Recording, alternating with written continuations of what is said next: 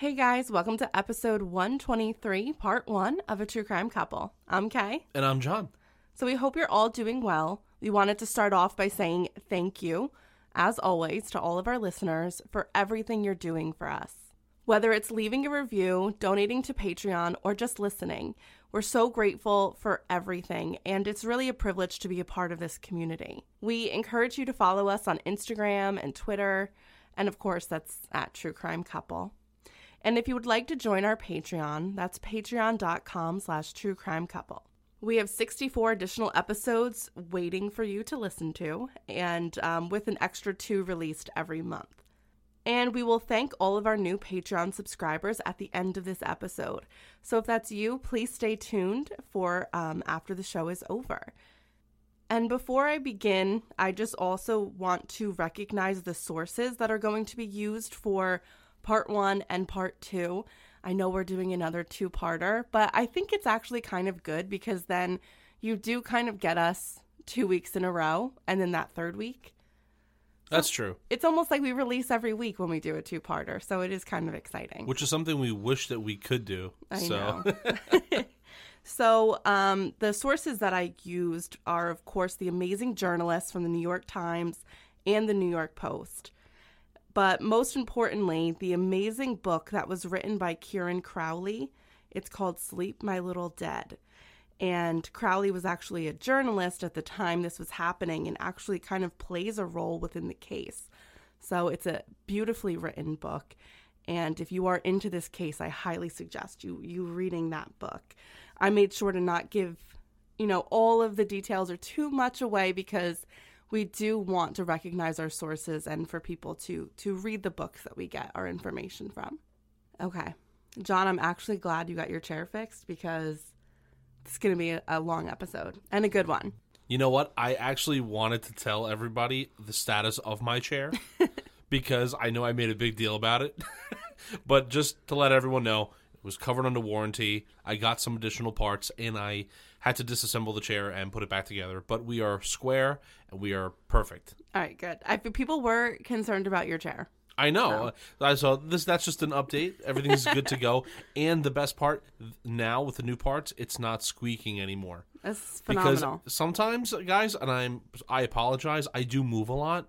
Like, I feel like I have, restless leg syndrome. You're fidgety. I'm very fidgety during the podcast. So every once in a while, there was just squeaking that I was hearing in the audio, and I apologize.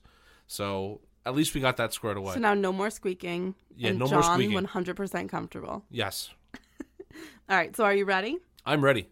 In an article written for Psychology Today in 2017, criminology professor Dr. Scott Bond addressed our curious fascination with serial killers.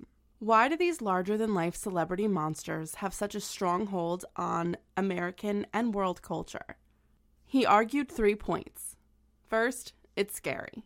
And as adults, we can no longer experience that fear that we did as children, whether it's us thinking that monsters are real, like the monsters in our closets are real, or that a horror movie is terrifying, because as adults, we know that it's fake and that there's no monster in your closet.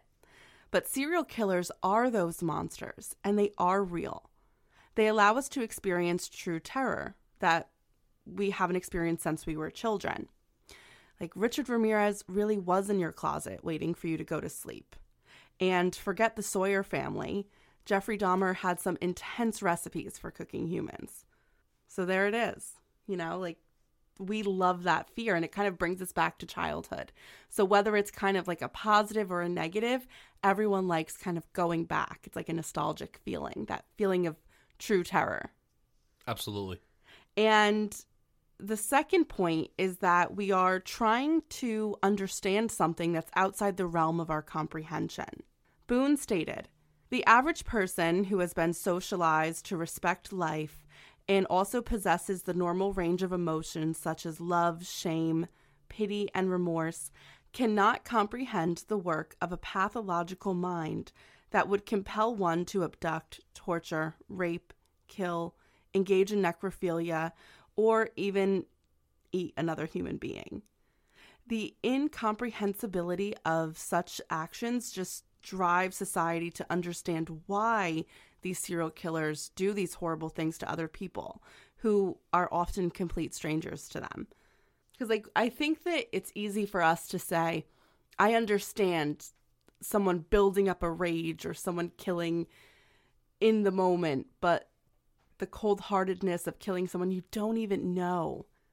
Yeah, exactly. Like, your brain can't bring you to a place where you would just do that. Exactly. Like, I feel like people will say, like, if someone was attacking my family, I could kill somebody to defend them. Like, our brains could go there. Right. Not saying everyone would say that or that's just like a normal thing, but like we feel like we would do things to defend ourselves or to defend our loved ones.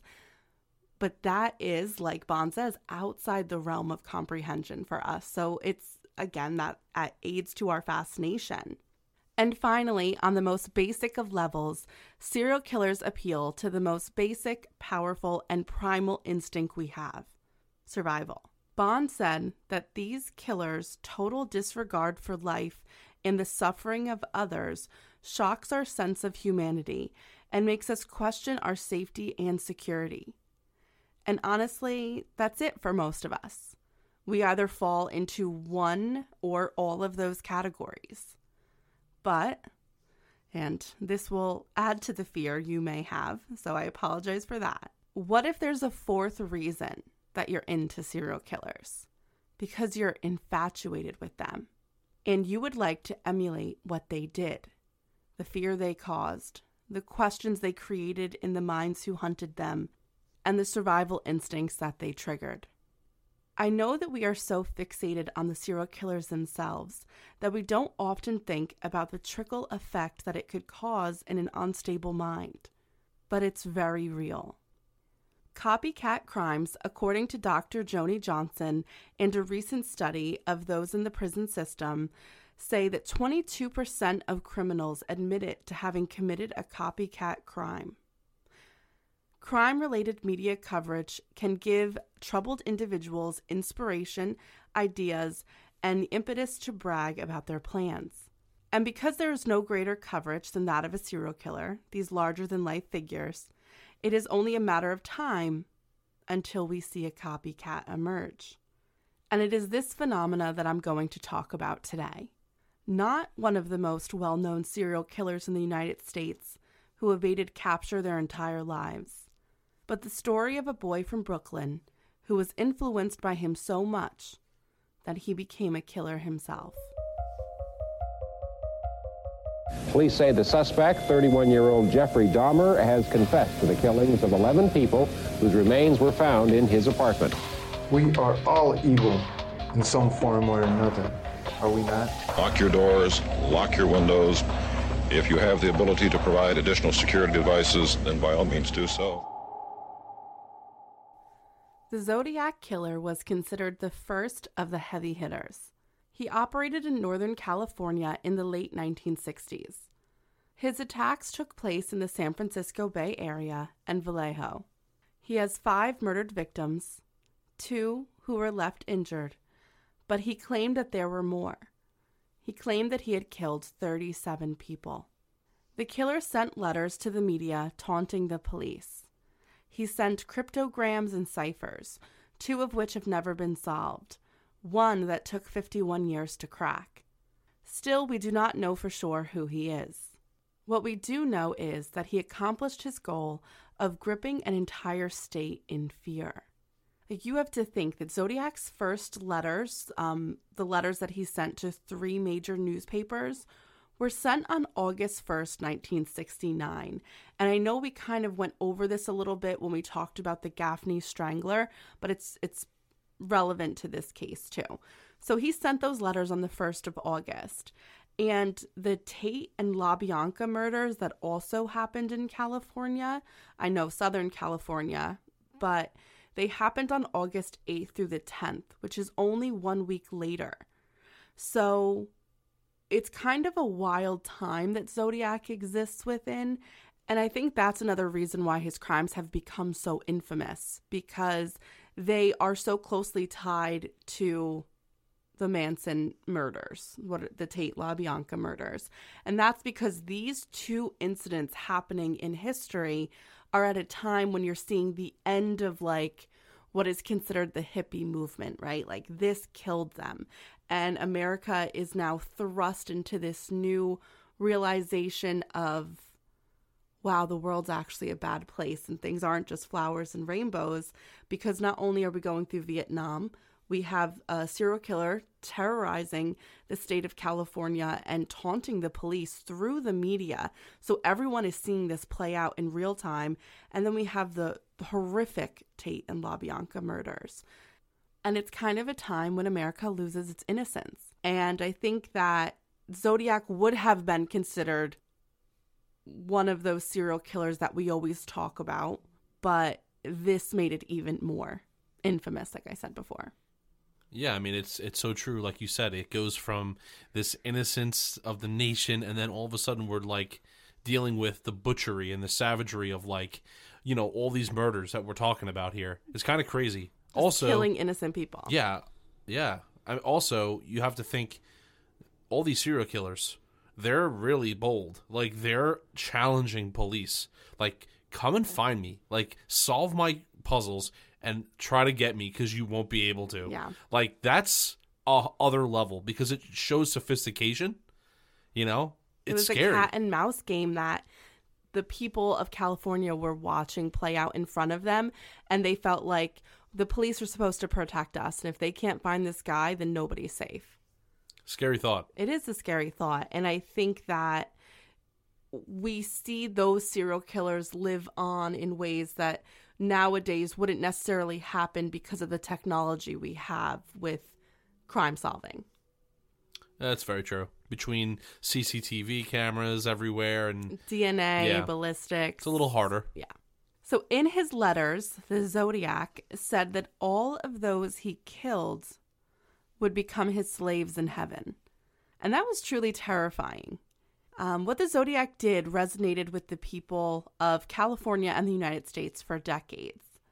And after the crimes he committed, even now, people still will consider Zodiac one of the biggest serial killers that America ever had because he did evade capture.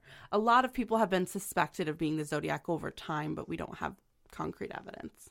And one of those people that Zodiac resonated with was Heriberto Seda, and he was known by his family as Eddie, so we'll be referring to him as Eddie Seda throughout the episode. Seda grew up with his mother, siblings, and sporadically the men that his mother, Gladys Alvarado, was married to.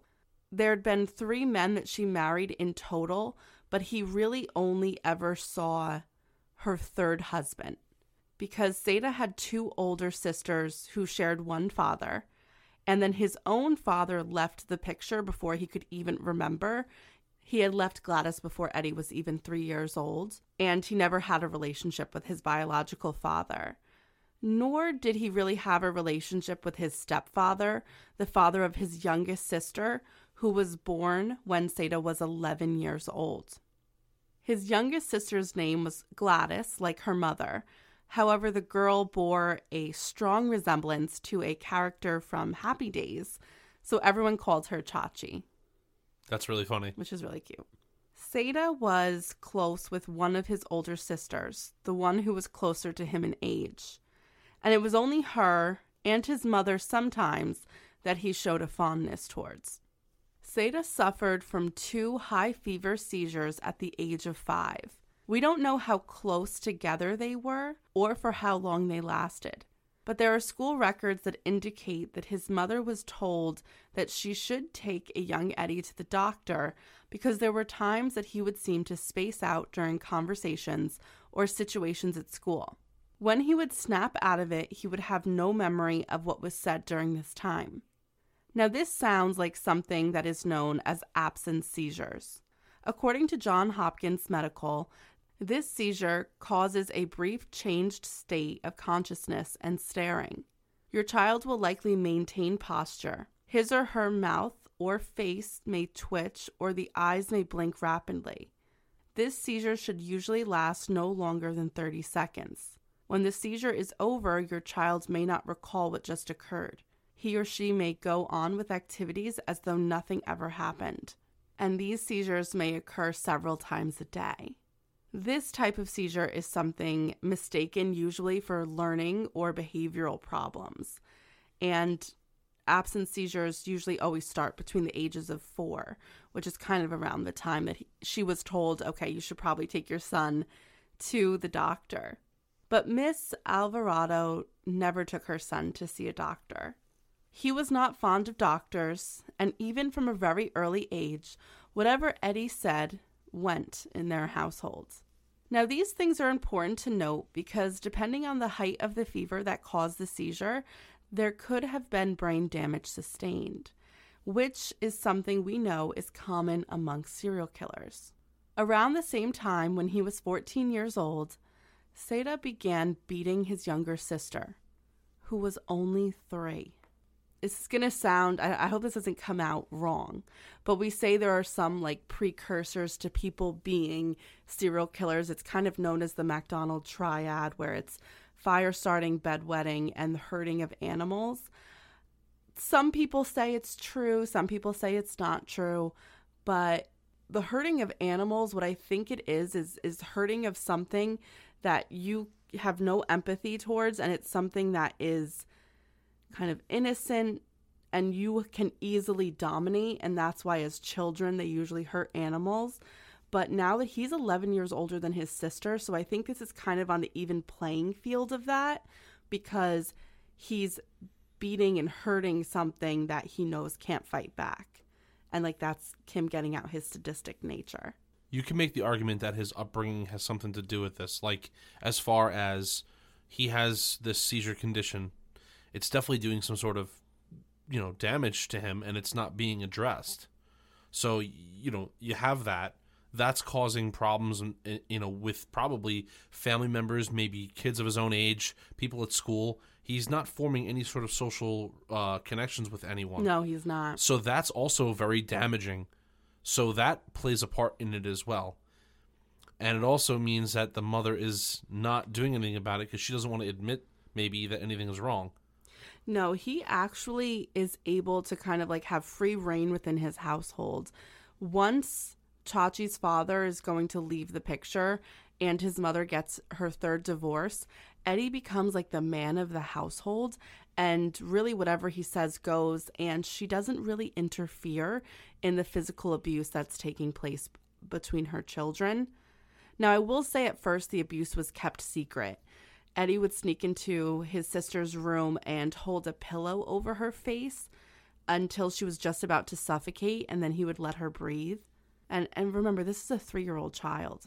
He told her that if she ever told an adult or their babysitter what was happening, that he would make it worse.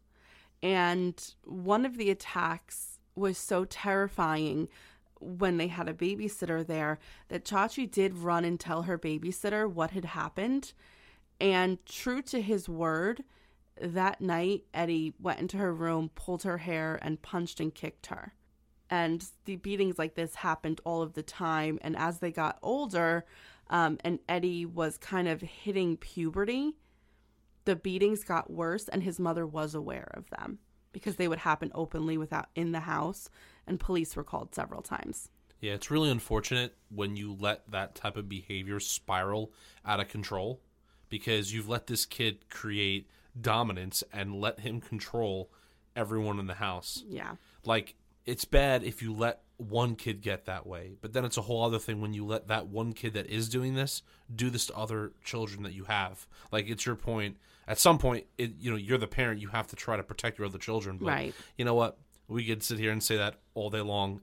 We're not in this situation, so we don't know what exactly happened. From an outside perspective, that is what you would gather and what you would think.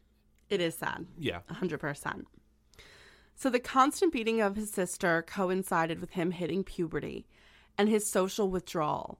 At this point, Seda completely refuses to speak with anyone, really in his home and at school. He kind of goes through this silence, this period of silence where he doesn't speak for about a year.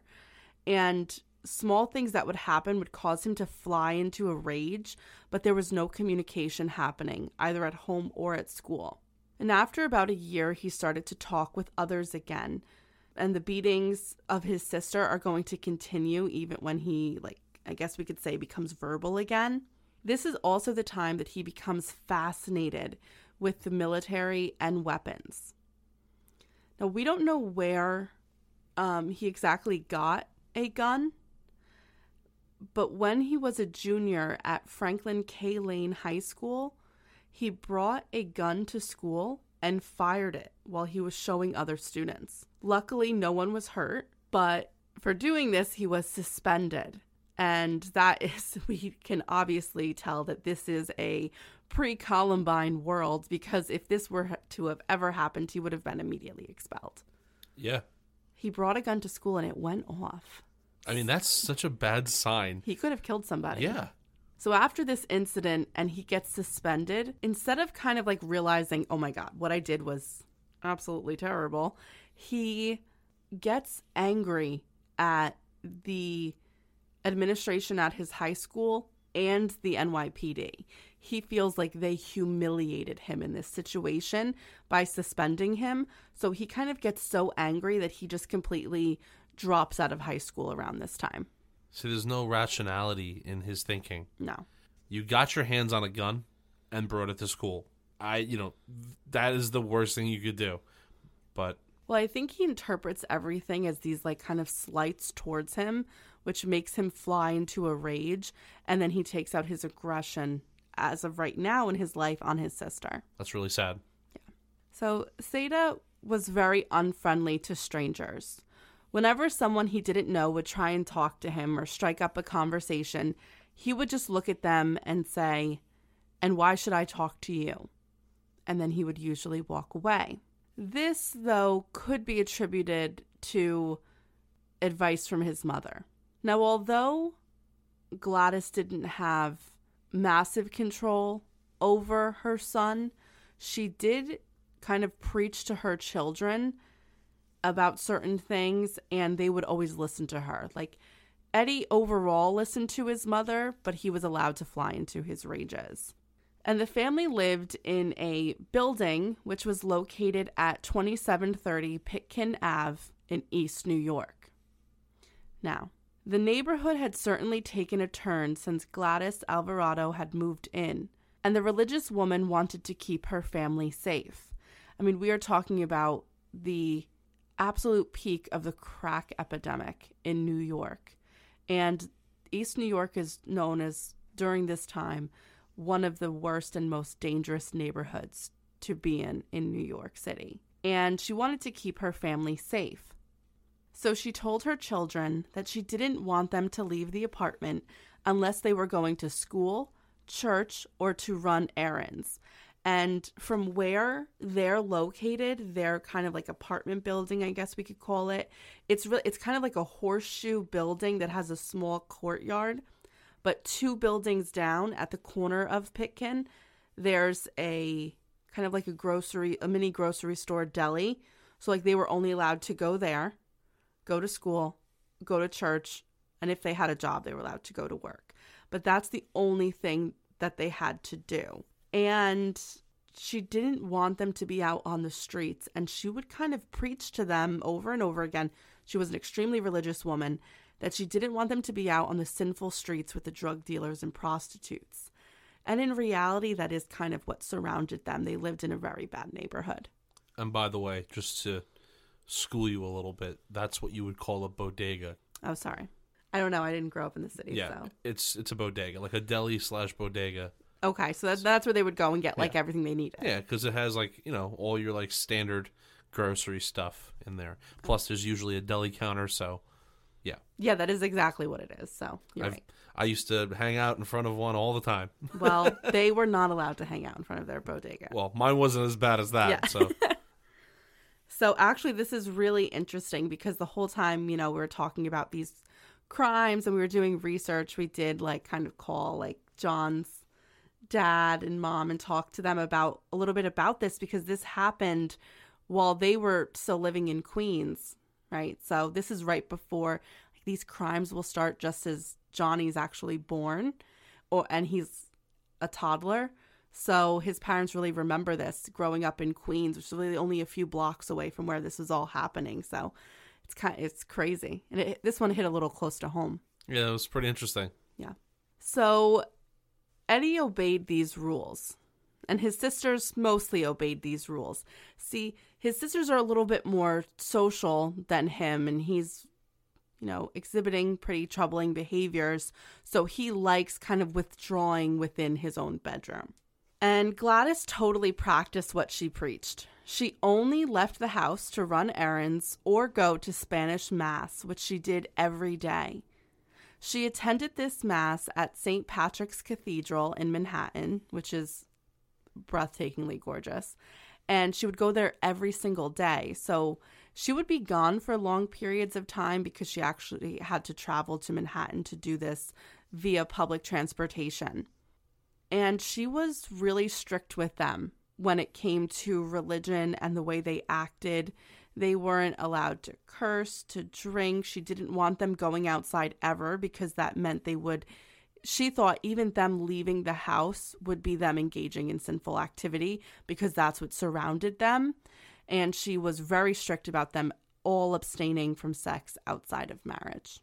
At this point, Seda was building his collection of weapons, which mostly consisted of knives and brass knuckles. It seemed that everything he was into, he was obsessed with.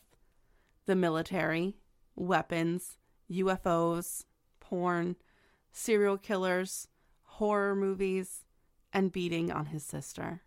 Once Seda dropped out, he must have visited the Army recruiters because they came to his house to have his mother sign papers for him to join the Army. His eventual goal, he explained to his mother, was for him to be a part of the Special Forces. Seda never ended up joining the military, and we don't know why. There are many conflicting stories. Seda said that he didn't pass a test, but his mother stated that he was not allowed to join the Army because he was her only son. But whatever happened, it caused a lot of tension within the house, and he didn't speak to his mother for a certain amount of time. So a lot of people kind of theorized that maybe his mother didn't sign the paperwork for him to enlist. Yeah, it's a possibility. I also just want to bring up something. I want to have this conversation with you because I think it's pretty interesting, and it's probably not talked about often. At least I don't think. This is like a recipe, I almost want to say it like a pressure cooker, because here we are. We've listed all of his issues so far and what's kind of been going on. We're also now talking about how his mom set ground rules so the kids really wouldn't leave the house. But what that really causes is this kid who has a lot of issues, and pent-up aggression. Yeah, he's stuck in a house now due to the surrounding areas where he lives. So now he becomes infatuated with guns, knives, violence, horror movies. And he can't have friendships because he can't leave the house. Right. So it causes this pressure cooker, and it's just like now, we're waiting to see what's going to happen because there's no outlet for him at all. I agree with this. It's totally a bad situation where they say that, your chemical makeup is what's going to load the gun, but it's your environment that's going to pull the trigger. And I think this is a perfect example of that. Yeah, 100%. So at this time, the only salary that was coming into the home was that of his older sisters, who would soon be leaving because she was getting married. And because he was not going to join the Army, Seda went to work at the cabinetry shop owned by Chachi's father. However, this ended in disaster and caused Seda to retreat to his room. Seda, around this time, attempted to get a gun permit, but because he was not working, he was unable to pay the $200 fee that it cost. And this was something that he couldn't cover because, now the house is only being supported by his mother's disability and Social Security checks. I know this doesn't make sense to us, but he was humiliated by this. And this fueled his disdain that he had for the NYPD because he thought, again, here they are humiliating him like they did when he was in high school and he brought the gun to school. He was angry with them because they couldn't keep the streets of East New York clean from what he called the street people. And what he meant by that when he says the street people, because this is going to come up again and again within this case, he's referring to the drug dealers, drug addicts, prostitutes, and their Johns. With his favorite sister now out of the house, and him having no job, no friends, going through the realization that he wasn't joining the Army, and the humiliation he felt at the hands of the police, the 21-year-old took his frustrations out on his 10-year-old sister. I mean, now you have to be like, I know this has always been bad, right? He was 14 and his sister was 3 when the abuse started. But for 7 years now, this girl has been going through this. She knows nothing but pain and torment in her house that she's not allowed to leave. Yeah, it becomes a cage for everyone here. It's really bad. It's really bad. Terrible. And now he's how old is he? 21? 21. You're beating up your 10-year-old sister. Yeah, I mean, come on. Now it's I guess it's always been bad. Yeah, it's always bad. I was gonna say that, and then I'm like, wait, no, it was always bad. Yeah, I'm not gonna say it was always bad. Yeah, but like at 14 years old, you could be like, okay, is he frustrated? Like maybe he's going through something. But now that you're an adult man and you're beating up a 10-year-old, but it does happen because people abuse their children all the time, and I think he really did see Chachi more like that than like an equal to him, because she was born when he was 11 years old. Right. So because of the abuse that she suffered at home, Chachi began to act out at school, which obviously is going to happen. She would bring knives to school and hide them throughout the elementary school's library. She also, just as her brother did, brought a gun to school. She was in 4th grade. She told her classmates she had brought it to school to defend herself against a girl that she had been fighting with. She told them that she was going to kill the girl with it. And of course, those children told an adult who confiscated the gun and called the police. The police were familiar with the family. They'd been called to the residence several times before because neighbors were concerned with the fighting that they heard going on within the apartment, because Seda was always screaming and going on about something. The officers knew that the 10-year-old girl had taken the loaded .22 caliber pistol from her brother, who did not have a license for the weapon. So the gun was taken. After the incident, Seda stopped attacking his sister. He definitely still had control over the house, and he wasn't not attacking his sister because he realized, look at the emotional damage that I'm causing, and I'm causing her to lash out at school and to take things to that violent level, because that's the violent level that she experiences at home when she goes through just a normal conflict of childhood.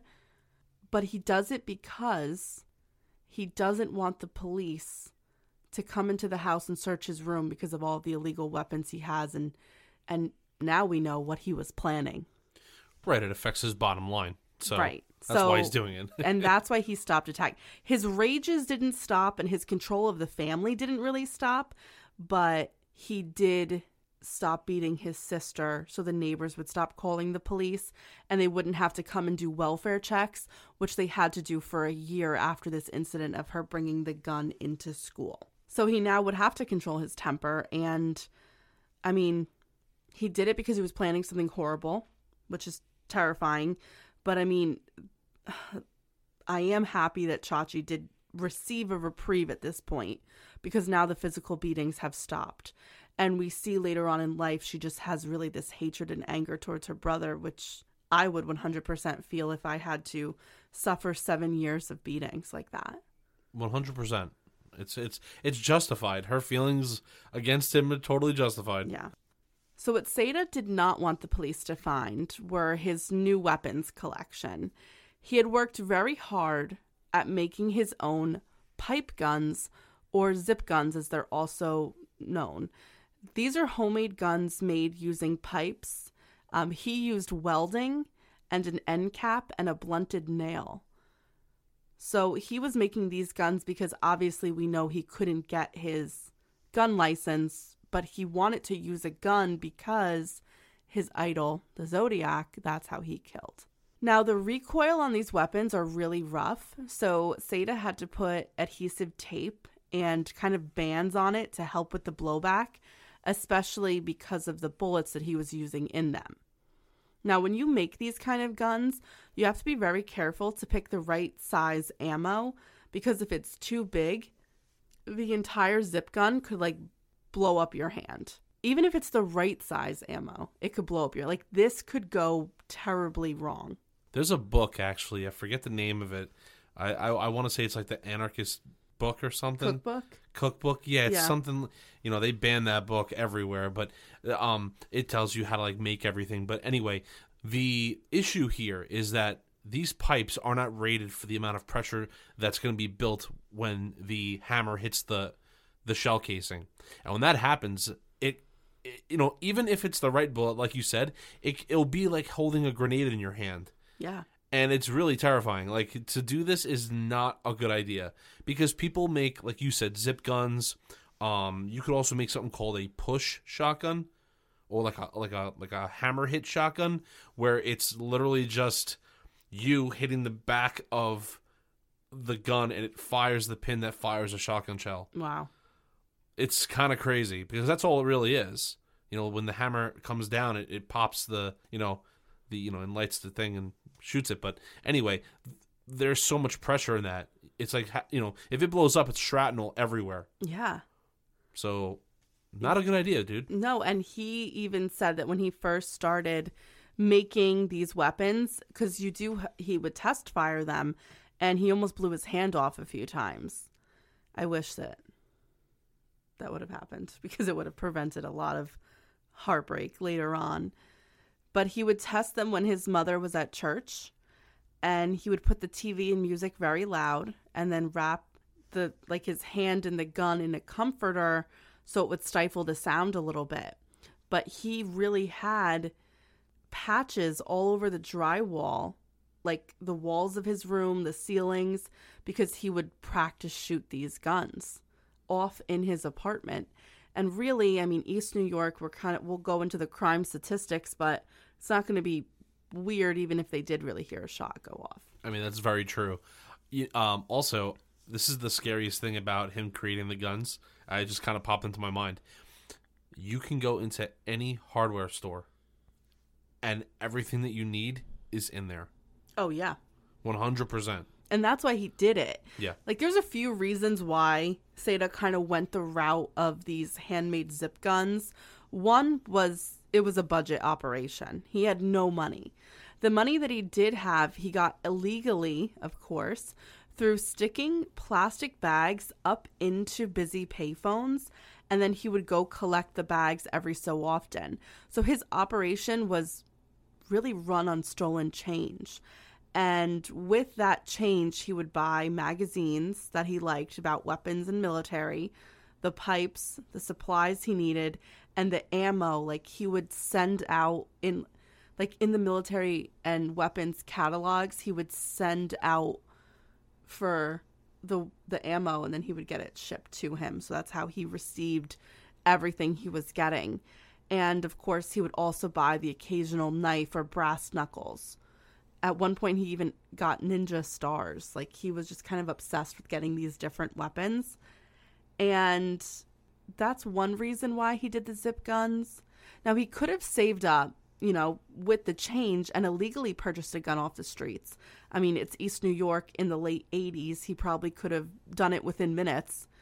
But he detested street people, as he called them. So he thought they couldn't be trusted, and he didn't want his money, which was stolen, by the way, let's not forget that, to be used to support their sinful ways. Yeah. I mean, also, you have to understand, whether he's buying a gun out on the street or making his own, what's the one thing that it's not going to have? The code, the number. Like every gun has a code number on it. A serial number, sorry, that's the term. So whether it's scratched off or doesn't have one because he made it, that's another reason too. It can't be traced. If he shot somebody with it and threw it on the floor, they wouldn't have an idea where it came from. They also, it won't make the markings on the bullets, like the slugs. Yeah. Like, they have no idea where this is coming from. So that makes it so much harder for the police to find out who he is.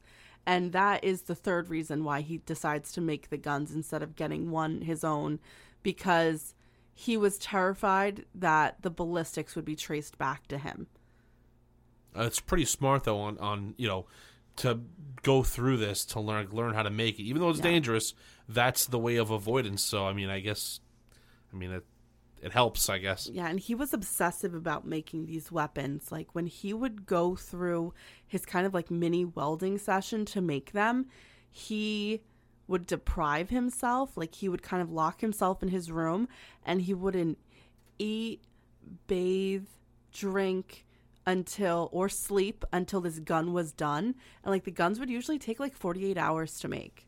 So it was at this point that Eddie Seda began taking private walks. If you remember, his mother did not want her children leaving except for school, church, or errands. Well, Seda didn't really go to church. Rather, he read the Bible and this book he had. It was like Moses's magic book, which we'll talk about later. He read these 2 books for hours a day. He could quote both of them. He did not attend school and he had no job. So he would really only leave the house to go out for an occasional errand. But what his mother didn't know was that when she and his sister would go to sleep, he would sneak out of the house. He became a voyeur of the city. He would observe people in the streets, from park benches and atop the hills of the cemeteries that Brooklyn had to offer. Now, Eddie is going to kind of have his stalking grounds. And I just want to describe it here just so everybody knows where he lives. Just north of him is the Cypress Hill Cemetery. This is a massive stretch of land in Brooklyn, and it kind of goes into Queens a little bit, where there's a number of cemeteries. There's like the biggest cemetery is the Cypress Hill Cemetery, but then there's offshoots of cemeteries, and there's also, and one of them is a private military cemetery.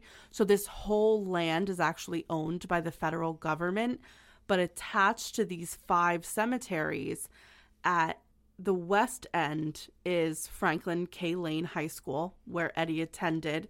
And then all the way on the west side is going to be a park. And it's in the park and the cemeteries where Eddie is going to do a lot of his stalking. And he also does wait at the high school several times to see some of his victims.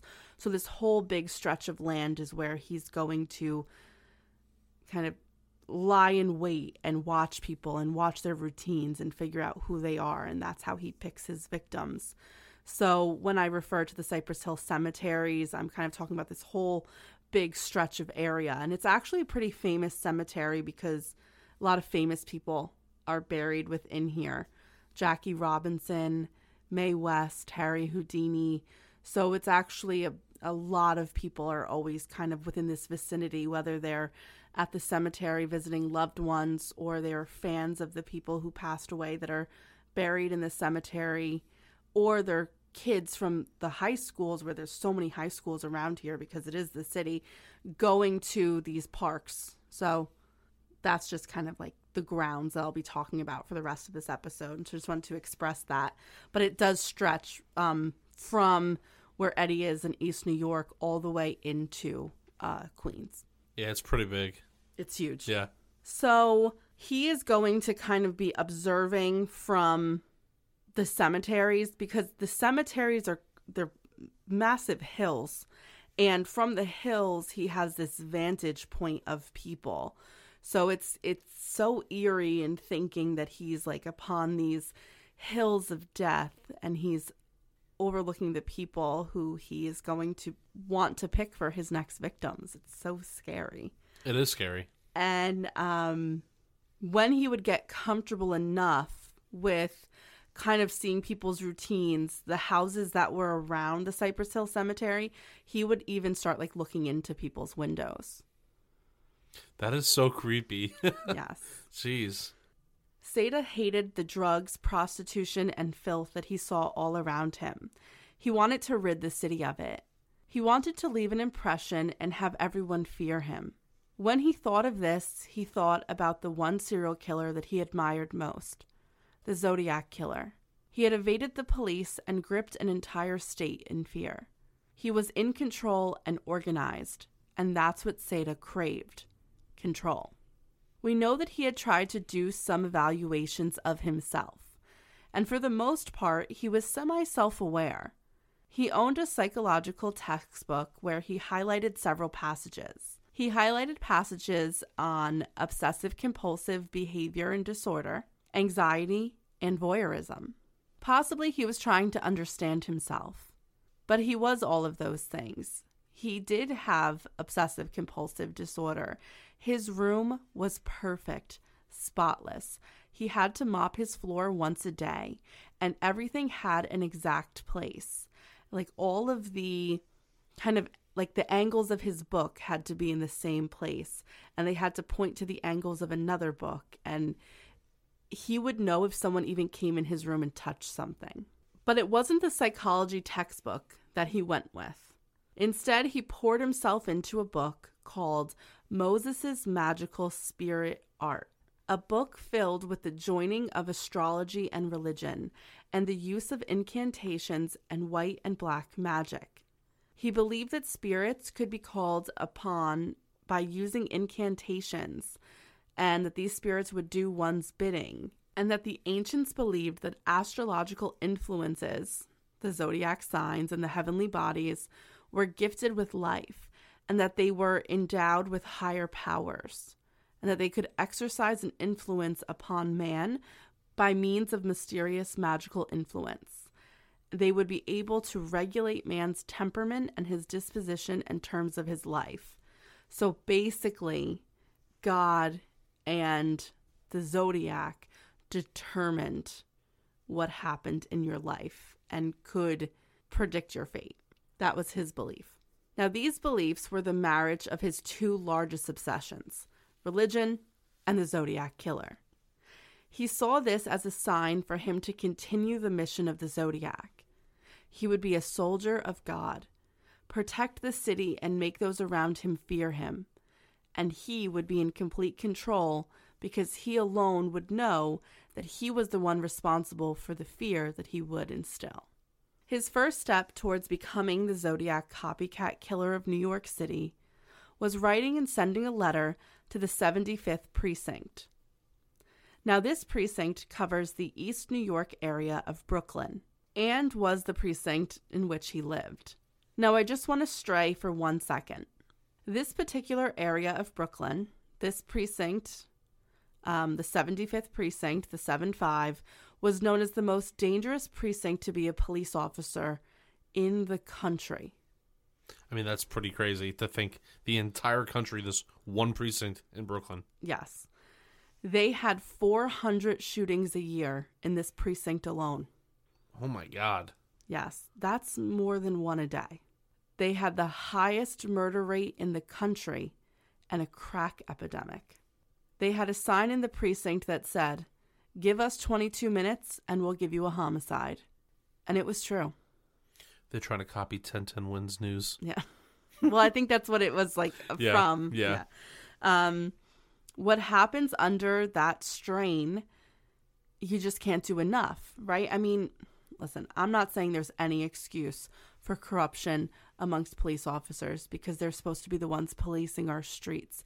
But you have to imagine the tremendous strain that one might be under trying to police in this precinct while also only making a penance, nothing. No amount of, they can barely support their families with the money they're making. And if you're working in the most dangerous area, it's a high probability that you might die going to work. So you can imagine the frustration that might have built up.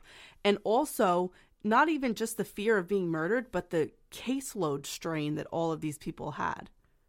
So a lot of stuff is going to build up for these officers. And they're also going to become disillusioned. Like, if the guy you thought you were helping, right, you're trying to break him of his habit because they were going through a crack epidemic, the next day is murdered. I mean, it's like you just feel like, what am I doing this for? And the police officers, to make their lives easier, started to protect themselves by accepting bribes from drug dealers. Like, they would be protected by the dealers of this cartel if they gave them tips, and you start to see the dirty cops beginning to exist in the 7-5, right? And that's just the basic level. But now you're going to see some cops who have bad intentions and ulterior motives, and they're going to see, oh, there's a lot of money to be made here. And now this is where you see the crooked cops and the bad intentions when you have officers who are making a drug bust and they find cash in a duffel bag. Well, they're going to take that cash and say they found no cash at the scene. Like, now you start to see things like this come through. So not only are you living, if you live in East New York, the most dangerous place in the country at the time, the officers that are supposed to be serving and protecting you are a part of that drug dealing world, and they are now corrupt. So you're on your own if you live in this area, which is terrifying. And this actually became a pretty big deal. The officers would protect certain dealers and cartels, and this corruption is going to be brought to a head when all of these officers are arrested in 1990, and there's this massive corruption trial that happens in 1992. The same time, Eddie Seda is operating as the Zodiac copycat. Yes, there's a lot of moving parts going on right now. There is so much happening in the 7-5. Like, not only are they going through this massive, the largest police corruption trial in New York City history, most likely in U.S. history, they've got an operating serial killer. There's a lot, yeah. A lot happening. And this all, if you're interested in this, there's actually a documentary made about this police corruption. It's called The 7-5. Oh my God. It is so good. Yeah. It's a really good documentary.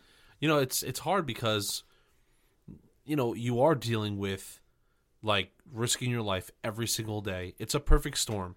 It's a crappy situation, and I'm not saying that what they're doing is right. No, it's totally wrong, but it's just, I can see how this could happen, though.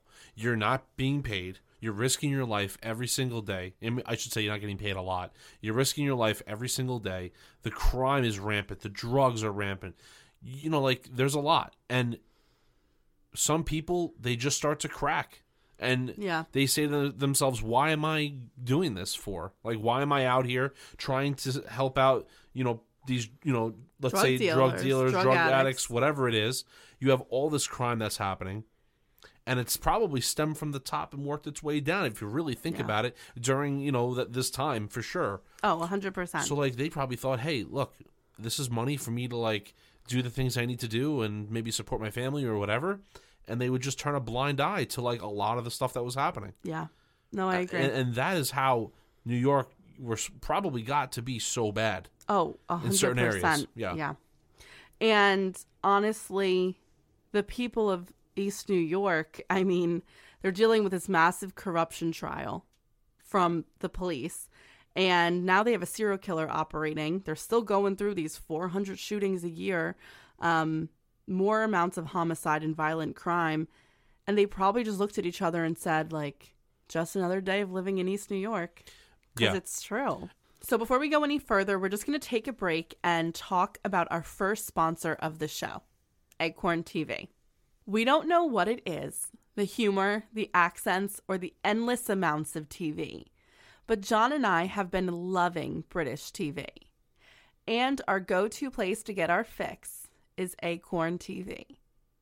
Acorn TV is the largest commercial-free British streaming service that features compelling stories, exclusive premieres, and the originals you won't find anywhere else.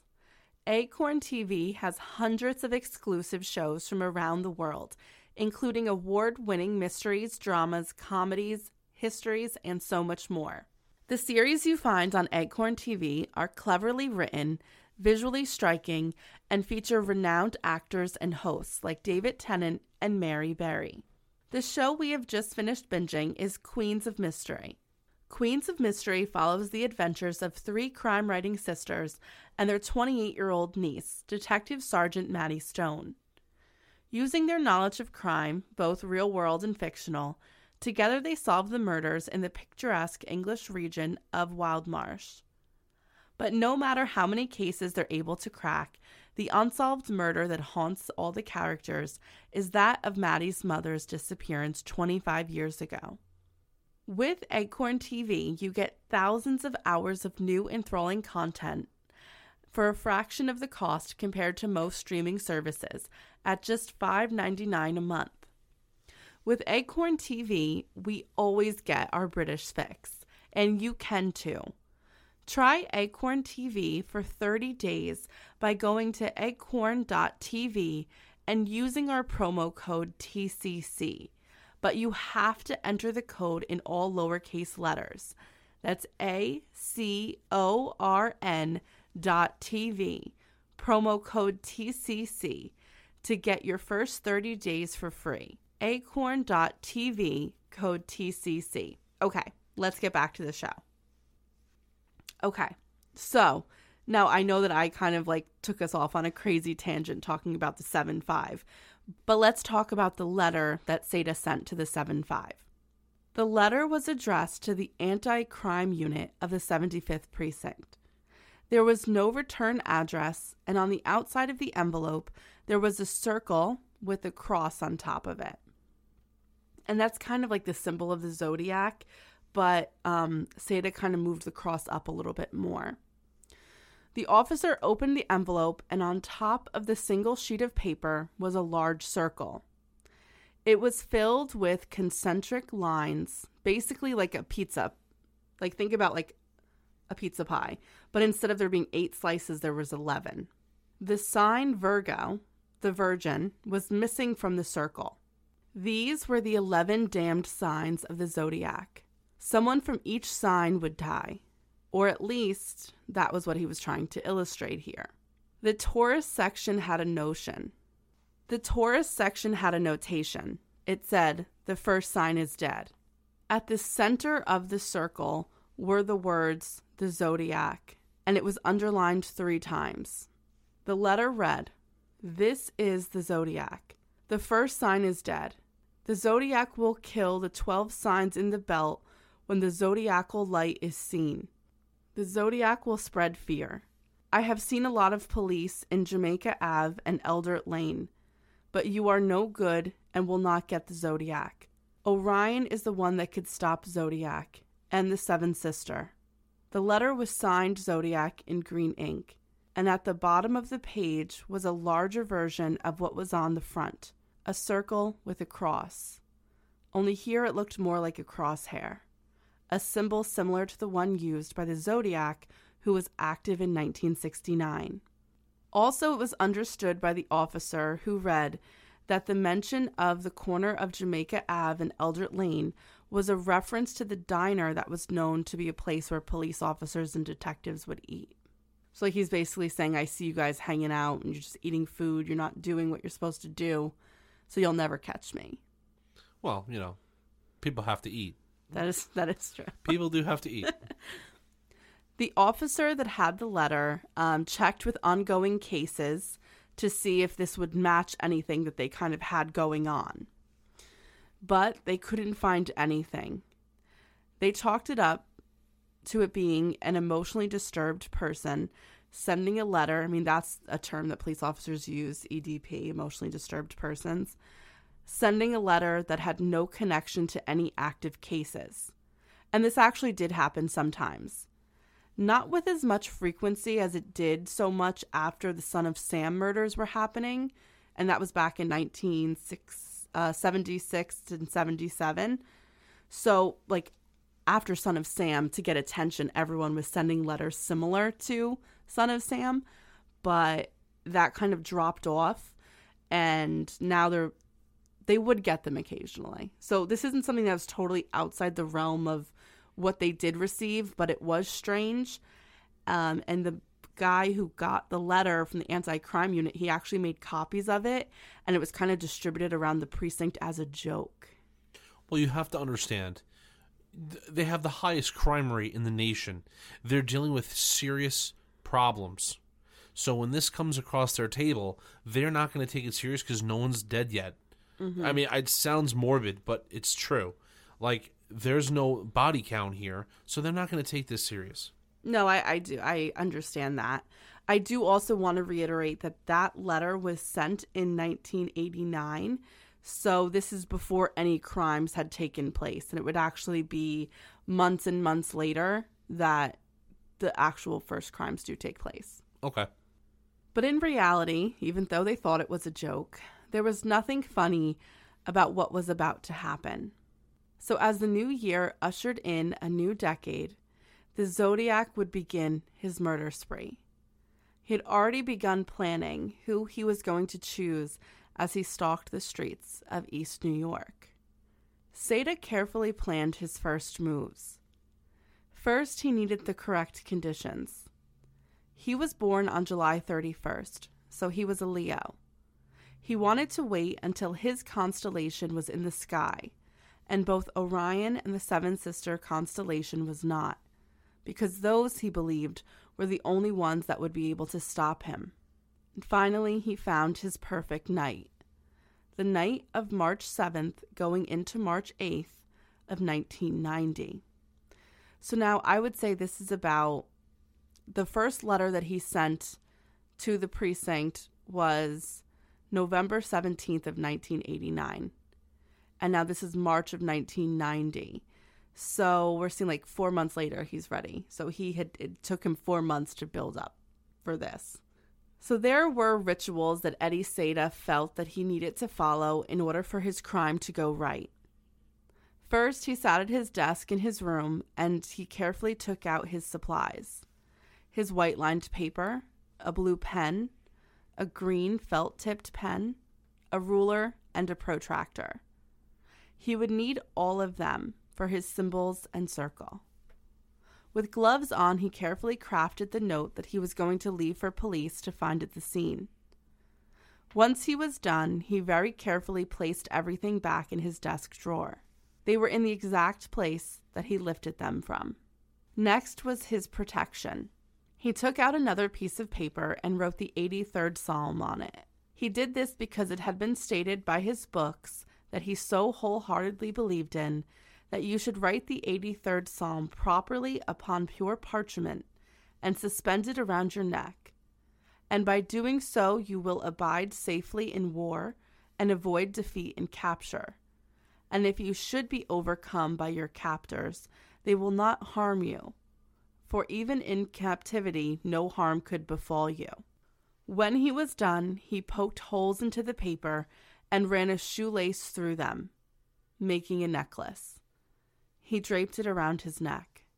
He then put on a pair of black pants, a black shirt, jacket, and boots. The boots had a 2.5-inch platform and heel, so he could be at the same height as the Zodiac was in San Francisco. Are you serious? Yeah. Next, he put on one of the berets that he had. This one was a dark maroon. On it, there were 2 pins. One was a replica of the pin that represents the Army Special Forces, and the other an Omega symbol, quite similar to the symbol that represented his astrological sign, Leo, the lion. Next, he poured rose oil and salt into a bowl and mixed the two together. This was something that he was instructed to do from Psalm 20, where it states that if you place the mixture on your face, hands, and sprinkle it on your clothing, you will remain free from danger and suffering that day. As he put the mixture on his hands and face, he had to read the psalm 7 times. May the Lord answer you when you are in distress. May the name of God of Jacob protect you. May he send you help from the sanctuary and grant your support from Zion. May he remember all of your sacrifices and accept your burnt offerings. May he give you the desire of your heart and make all of your plans succeed. We will shout for joy when you are victorious and will lift up our banner in the name of our God. May the Lord grant all your requests. Now I know the Lord saves his anointed. He answers from him his holy heaven with the saving power of his right hand. Some trust in chariots and some in horses, but we trust in the name of the Lord our God. They are brought to their knees and fall, but we rise up and stand firm. He repeated the reading 6 more times before his ritual was complete. He grabbed the zip gun, a 3.5-inch knife, and the bullets that he needed. He then tucked the note in his pocket. He had several targets that he had been following, hunting. He had been watching them and their nightly routines, and he decided on the man with the cane. It was time that he started his collection. 59-year-old Mario Arroco lived in Brooklyn, but worked at a restaurant in Manhattan. For 16 years, Mario took the subway to and from work, but that was not all his journey was. He also had a 10-block walk from his home to the subway, and 1-block walk from the subway to his job. It was a grueling journey, but the man had a lot of fight and resilience in him. He had been born in Colombia, a blind and sickly child. However, with the help of injections, he was able to see out of one of his eyes. However, the treatments left him partially crippled in one leg, and it was because of this he had to use a cane to walk. Back in Colombia, he had a common-law wife and 2 children, a son who was 23 and a daughter who was 25. He had just been to visit them about 6 months prior. He relished in the time he got to spend with his children and grandchildren, but now it was back to work. Mario actually made less working at the restaurant than he would on welfare and disability, but he told others that he was too proud to go on welfare, and that he would be just fine on his own. Everyone that knew him loved him. He was described as a jovial and warm-hearted man. Mario always slept on the way home. The lull of the quiet subway at 1 a.m. always put him to sleep after an exhausting shift at work. He would also need the energy to walk the 10 blocks back to the house he owned with his sister. He had been doing this trip for 16 years, so he never thought that he would miss his stop. He knew it by heart. At 1:45 a.m., he reached his destination. He walked up the stairs of the subway and began his walk. On his journey, he had to pass the Cypress Hill Cemetery. Under the cover of the trees and large headstones, Seda lurked, in black, smelling of that sickly sweet rose oil. He followed the man about 5 blocks. Just as Mario was about to reach Atlantic Ave from Nicholas Ave, Seda ran up behind him and shot him in the back with his zip gun. Mario fell to the ground and yelled, "Stop, you're killing me," and then "Help." From the ground he looked up and saw his attacker, who was in all black, with a hat and scarf obscuring his face. He had a type of homemade gun pointed right at him. His attacker stood over him for a long time, and Mario kept thinking, why is no one coming out? Why is no one helping me? What he didn't know was that the same thing had happened to Kitty Genovese 26 years prior on the other side of Highland Park in Queens. Mario closed his eyes. He waited for the second shot, and after a while he thought he was safe. So he opened his eye to see if the coast was clear, but it wasn't. The man was still standing above him. He kept thinking, where is everyone? Why is no one coming out? But it was East New York, Brooklyn, at 2 a.m., and people heard a gunshot, so they were staying inside. Mario closed his eyes again and only opened them again when he heard footsteps. But it was not someone approaching. It was his attacker fleeing. He saw the man run down Atlantic Avenue. He had left the weapon that he had used on the pavement, and it looked like there was a paper note wrapped around it. With the help of his cane, the 59-year-old man, who had been shot in the back, pulled himself up. He knew that no one was coming to help him. He was going to have to help himself. He reached around and felt the blood on his back. He was beginning to get sleepy. He walked 4 blocks back to his house. Are you serious? Can you believe that? No, I can't. Like, this guy is using a cane, and you said he was partially crippled? Yeah, his leg. Oh my God. That is so sad. And he walks the 4 blocks to his house, and once he gets home, he makes himself a pot of coffee. What? Yeah. He's a little delusional, and he's tired, but he kept thinking to himself, like, I'm not dying, because a dying man can't walk 4 blocks. Dying man can't make a pot of coffee. And he kept thinking in his head, I'm sleepy, I'm sleepy, I'm sleepy. So I think that's why he delusionally made himself a pot of coffee. Man, what determination. Yeah. Seriously. So once he made the pot of coffee, he then called 911. And he told them that he had to walk back to his house from where the attack happened because no one would help him. Remember, nobody came out. And even after the attacker flew, nobody came out to help him. Yeah, sounds about right. So when Mario was taken to the hospital, he learned that there was a bullet lodged in his spine. Oh, my God. And he walked 4 blocks. This man is one of the toughest men I've ever read about in my whole life. Yeah. It landed between 2 spinal discs, and he was lucky that it didn't paralyze him. The man that had shot him did not rob him. He just wanted him dead, and that terrified him. When the police returned to the site of the shooting, Mario had told them the man had left the weapon in a note. They found nothing. They also were not able to retrieve the bullet, so no comparisons could be done. Isn't it crazy? Nobody went out to help him, but they went out to go get the gun. Well, that's kind of how it happens sometimes. Yeah. It's Sad. It's like a weird, eerie feeling at night in the city, no matter where you are. Yeah. Sometimes. But even if they had the bullet, it would have been useless, right? Because this is from a homemade weapon. Yeah. So the only thing that Mario could give police was that the man might have been Spanish, but he also thought that he was white. He said when he ran away that he thought he ran like a white boy. Well, that's actually kind of funny. So as soon as Seda got somewhere safe after the first shooting, he stopped and made a note in his notebook. He wrote, "The first sign dead on March 8th, 1990, 1:45 a.m. White man," they both read each other wrong. They're both Spanish men, but they both called each other white men. "With a cane, shot in the back on the street." So again, he wrote in his notebook, "First sign dead, March 8th, 1990, 1:45 a.m.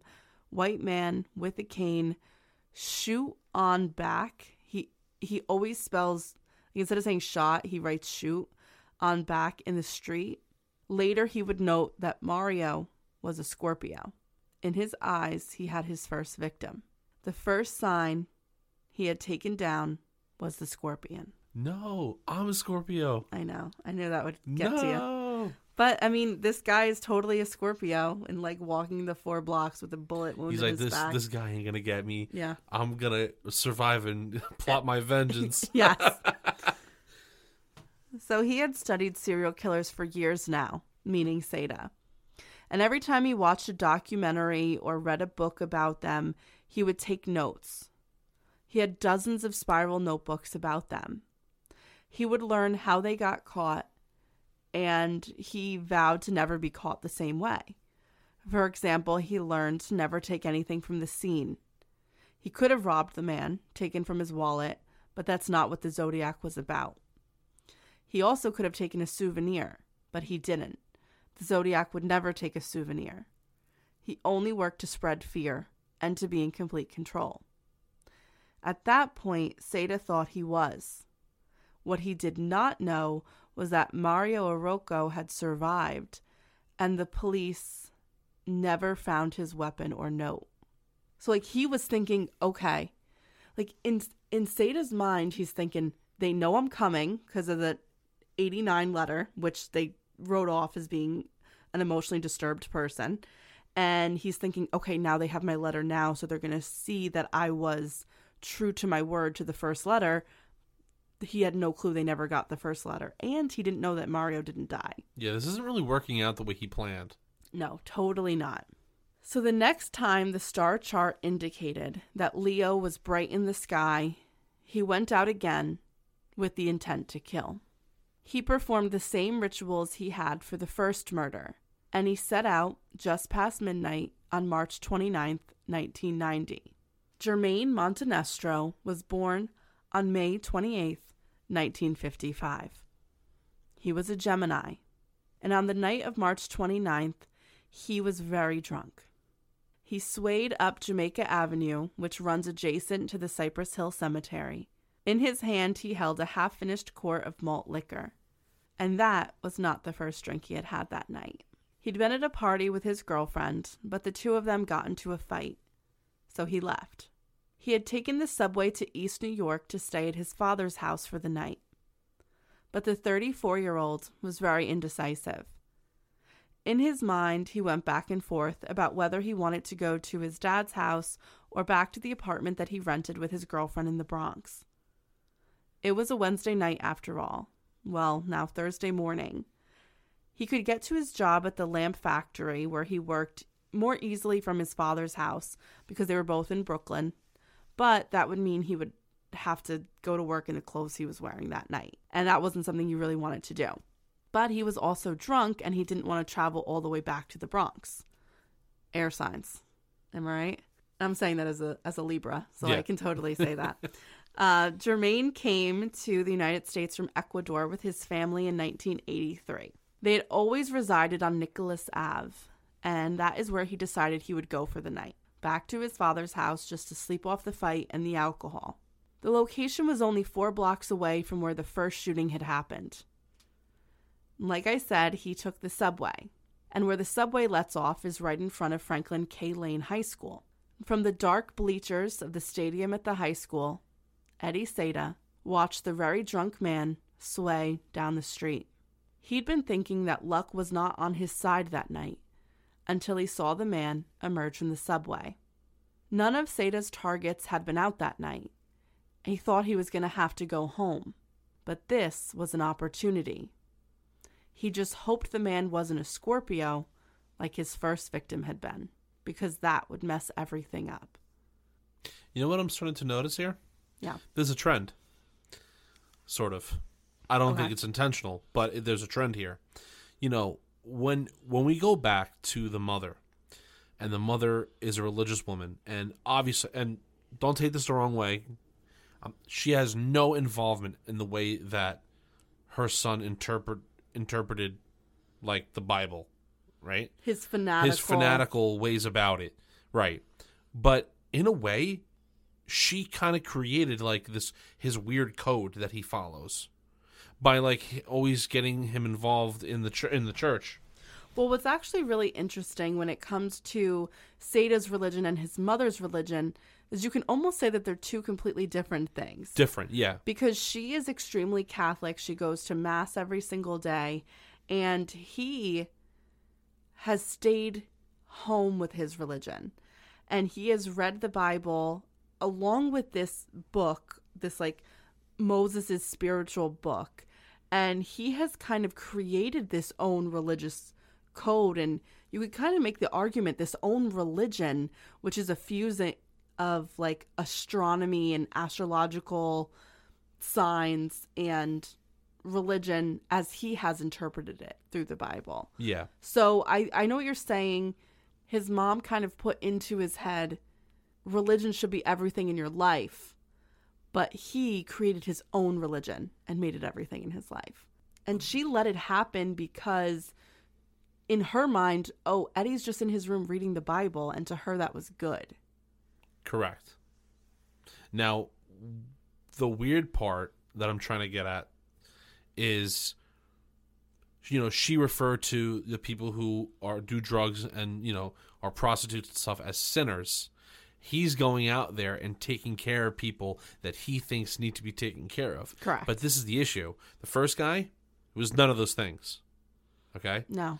The second guy, okay, he's drinking. Big deal. Who cares? Who cares? Everyone drinks. He's not what the mother kind of, like, told him to watch out for. Correct. And what he believes is plaguing the streets. He's taking these people out that have nothing to do with this. Well, I think this also goes back to his power struggle and him.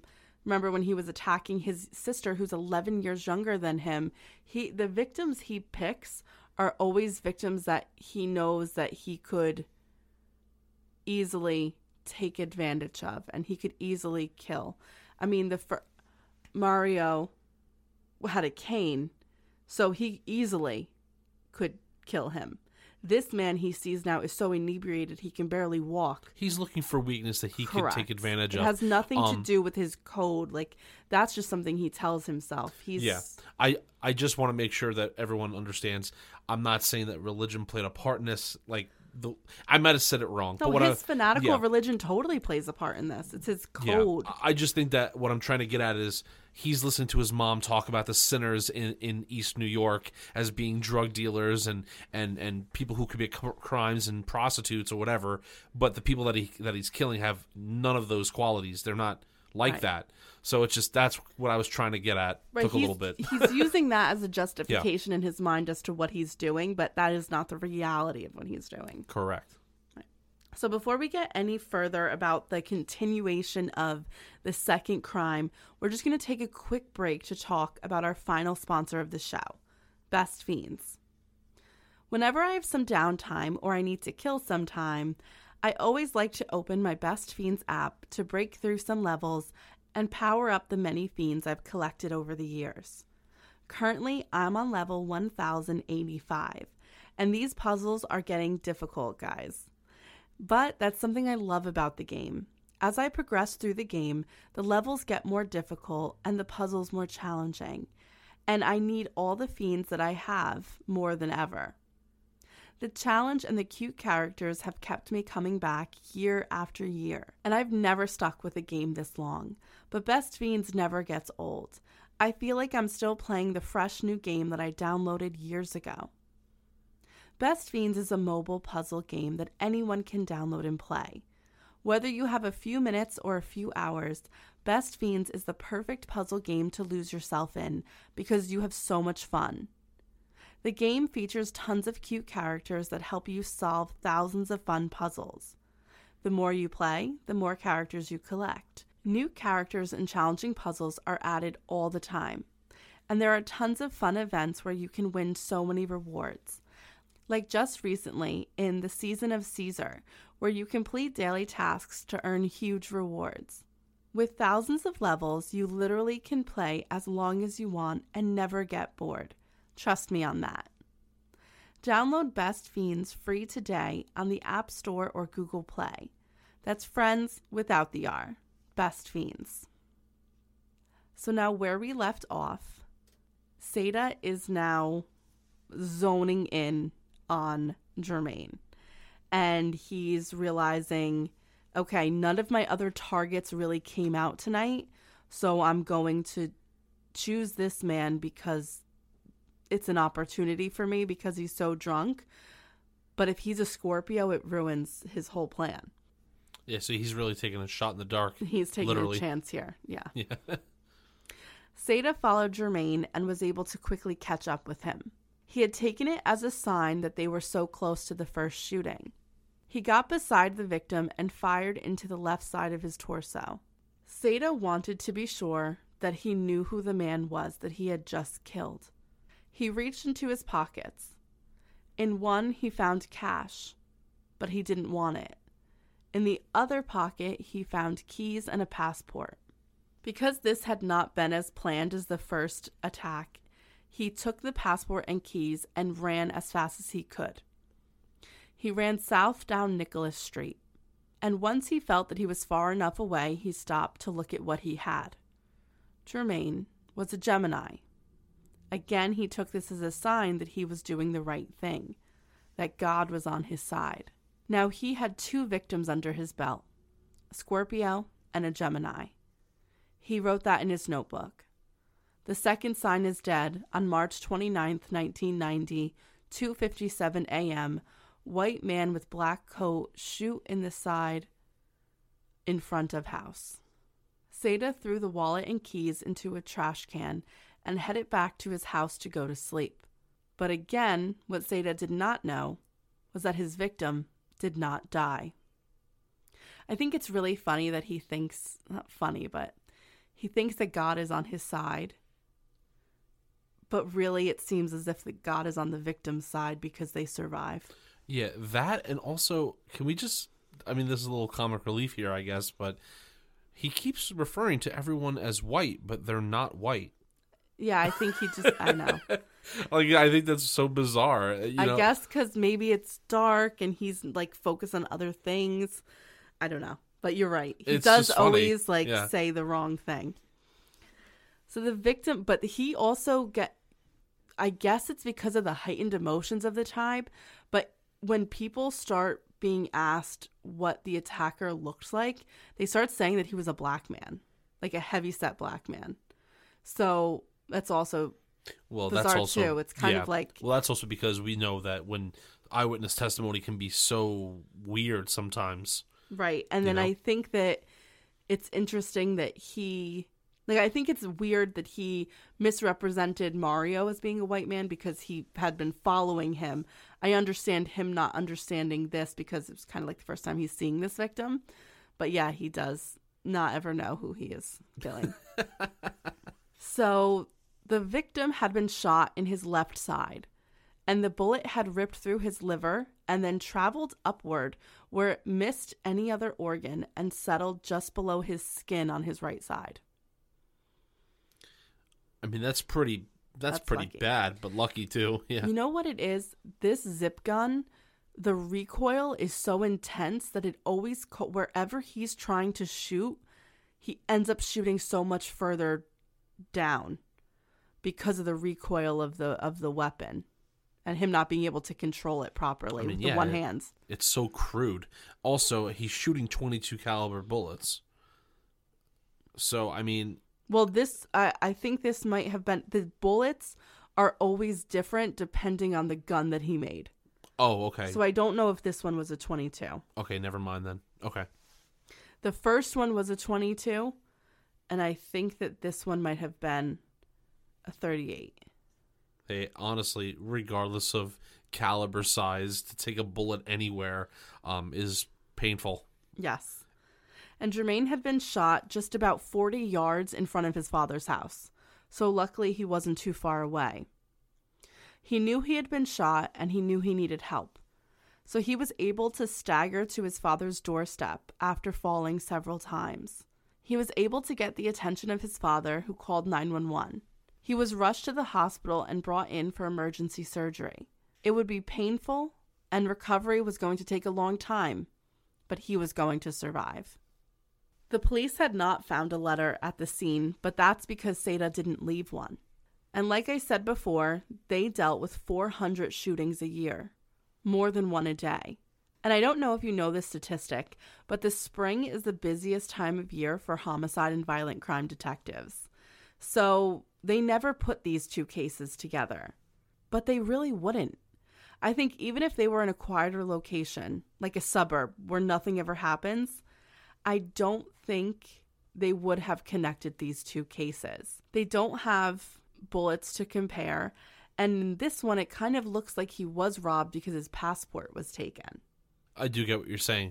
Did he leave the second gun there? No, he didn't. He took the gun this time. Okay. See, so he did a different thing. I think if he would have left that gun there, they would have said, okay, this is the second gun that's been handmade.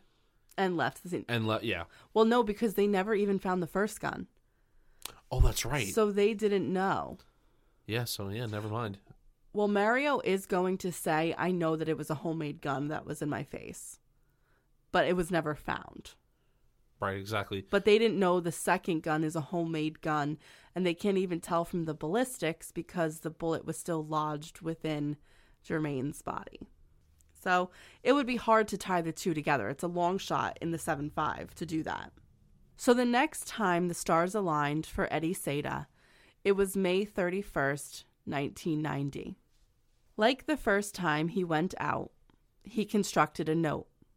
But this time, he didn't want to leave his weapon at the scene of the crime, so he carefully wrapped the note in 3 stones. 3 stones. 1 for each of the 3 victims that he would have by the end of the night. Now you have to think, this is happening in like quick succession. We have the beginning of March to the end of May. There's already going to be 3 victims. He wrote the psalm on the paper and hung it by his shoelace.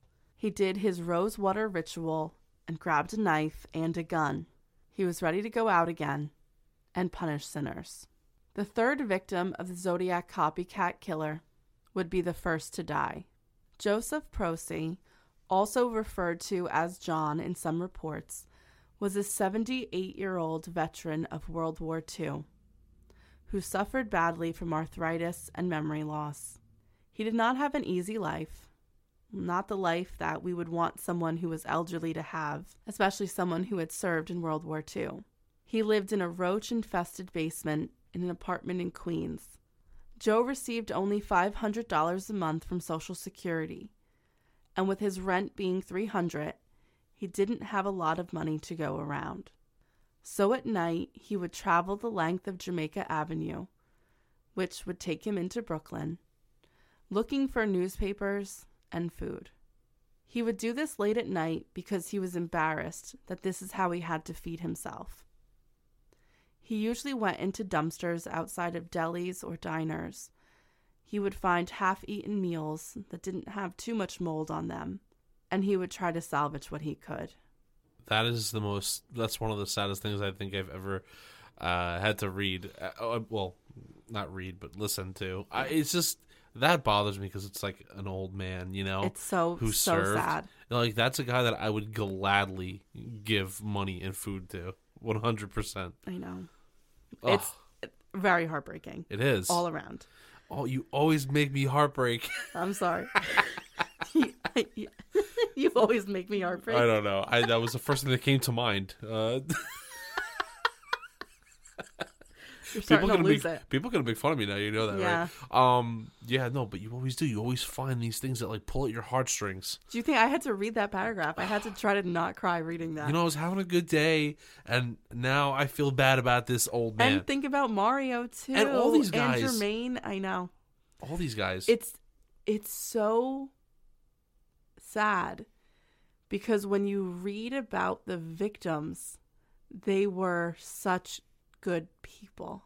Right. That's what I said before. They do not fit this sinner type of, air quotes, scum of the streets or whatever that he was trying to eradicate from New York. I know. His neighbors saw him walking at night, and they didn't know why he would do this, but they warned him that it was dangerous. Not wanting to share with them what his night strolls were really about, he told them that he just liked the peace at night. In the early morning hours of May 31st, Joe pulled a sandwich out of a garbage of a deli. It looked promising. He put it in his pocket to better inspect later, and he kept strolling. Next to the sandwich in his pocket was a piece of cardboard that read his name and address, in case he forgot, which he tended to do a lot those days.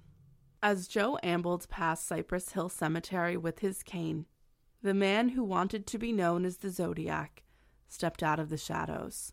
He'd been waiting in the cemetery again. He followed Joe, which proved to be difficult because the man walked slow. Seda had to be sure to walk slower.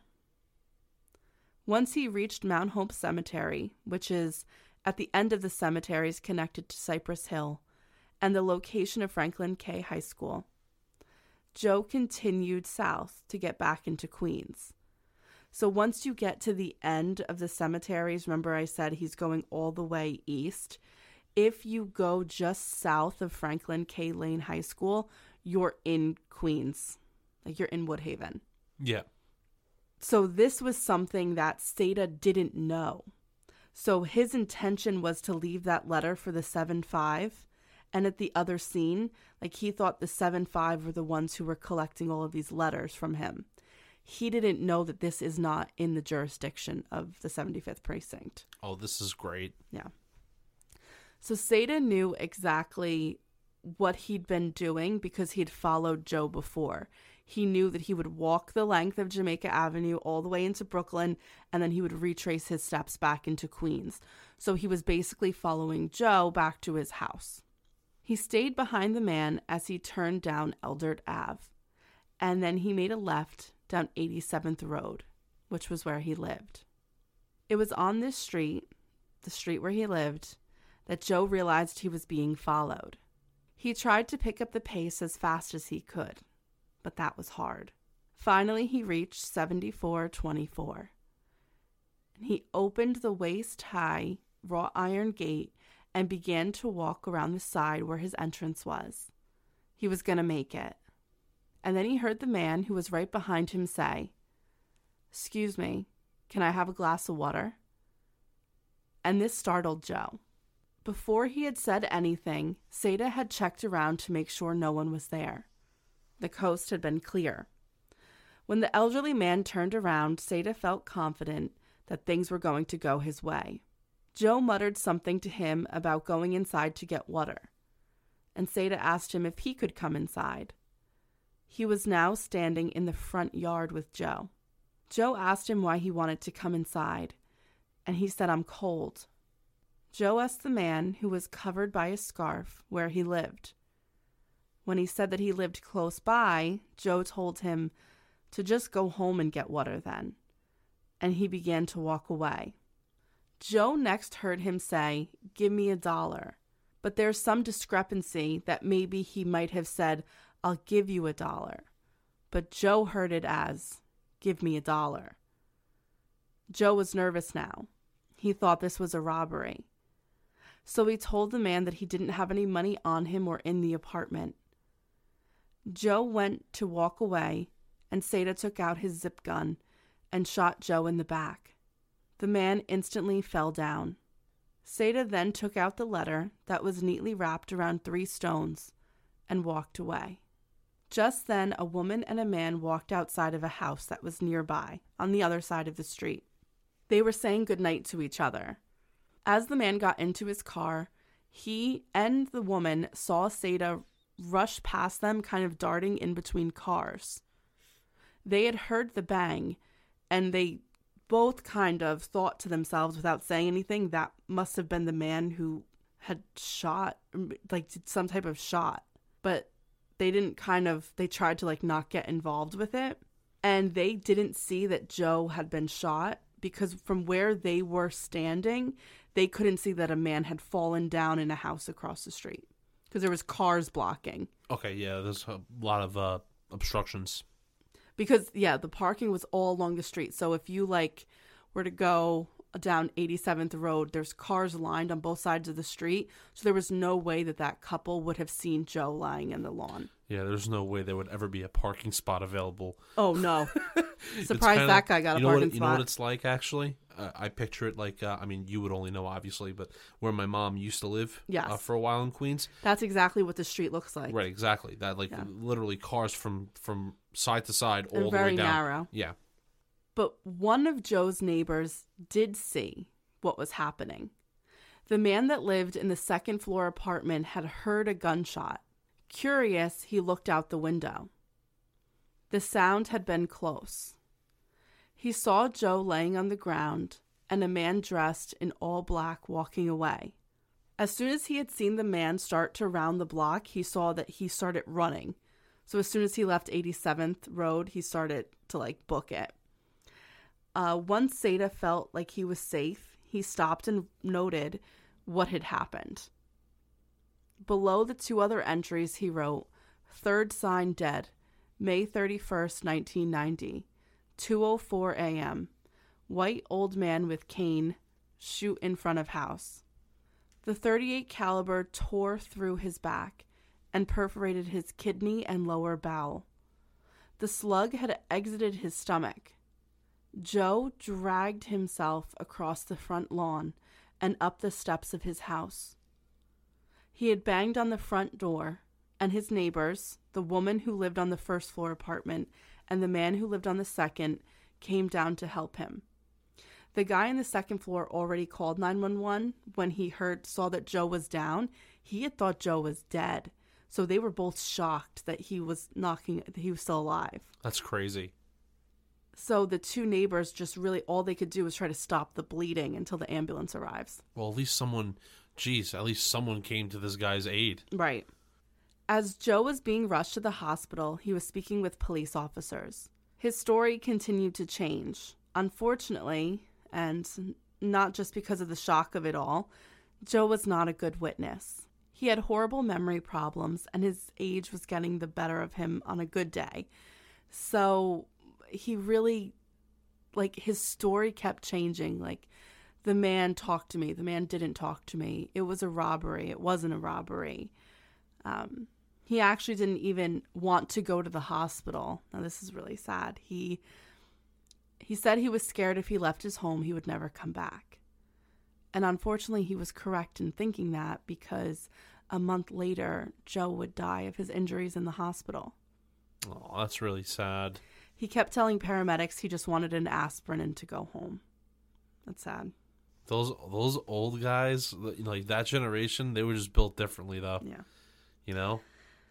So as Joe was undergoing emergency surgery, his neighbor folded the clothes that were taken off of him when the paramedics had been working on him, and she had folded them and left them on top of the steps of his entrance into the basement apartment. It was then that she noticed the note, which had been weighted down by 3 stones. This time, the Zodiac's letter had been found. Confused and scared by the letter, once she read it, she called the detective that had been asking her questions that night. So now 3 people had been shot at the hands of the Zodiac. A Scorpio, a Gemini, and now a Taurus. And when we come back, we're going to see that just like the man he looked up to, Seda was going to reach out to the media when he felt like the police were not taking him seriously enough. And many more would be attacked, and the attacks would only get worse. This is getting really good. Yeah. I mean, these victims are, like, it's just so sad because they're good people, they're old people, they're in bad situations, and it sucks that had to be. Well, except the second one's 34, but that was just a crime of opportunity. That's true. It's just really, really sad to see, like, good people get hurt like this or murdered, after, they haven't had the best of lives, or, just. They're in rough situations. Yeah, yeah.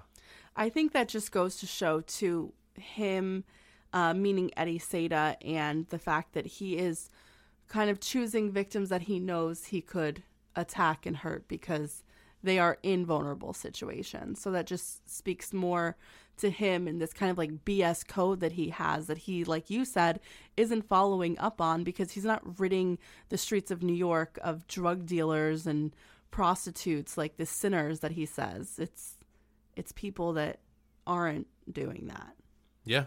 I am excited for part 2. I think it's only going to get more insane from here, and I'm excited to bring that second part of the story to you guys. I know, I can't wait. But before we go, we just want to thank our new Patreon supporters, because we really appreciate all the support that you give us, and we hope that you're enjoying all of the extra benefits that you get for doing that.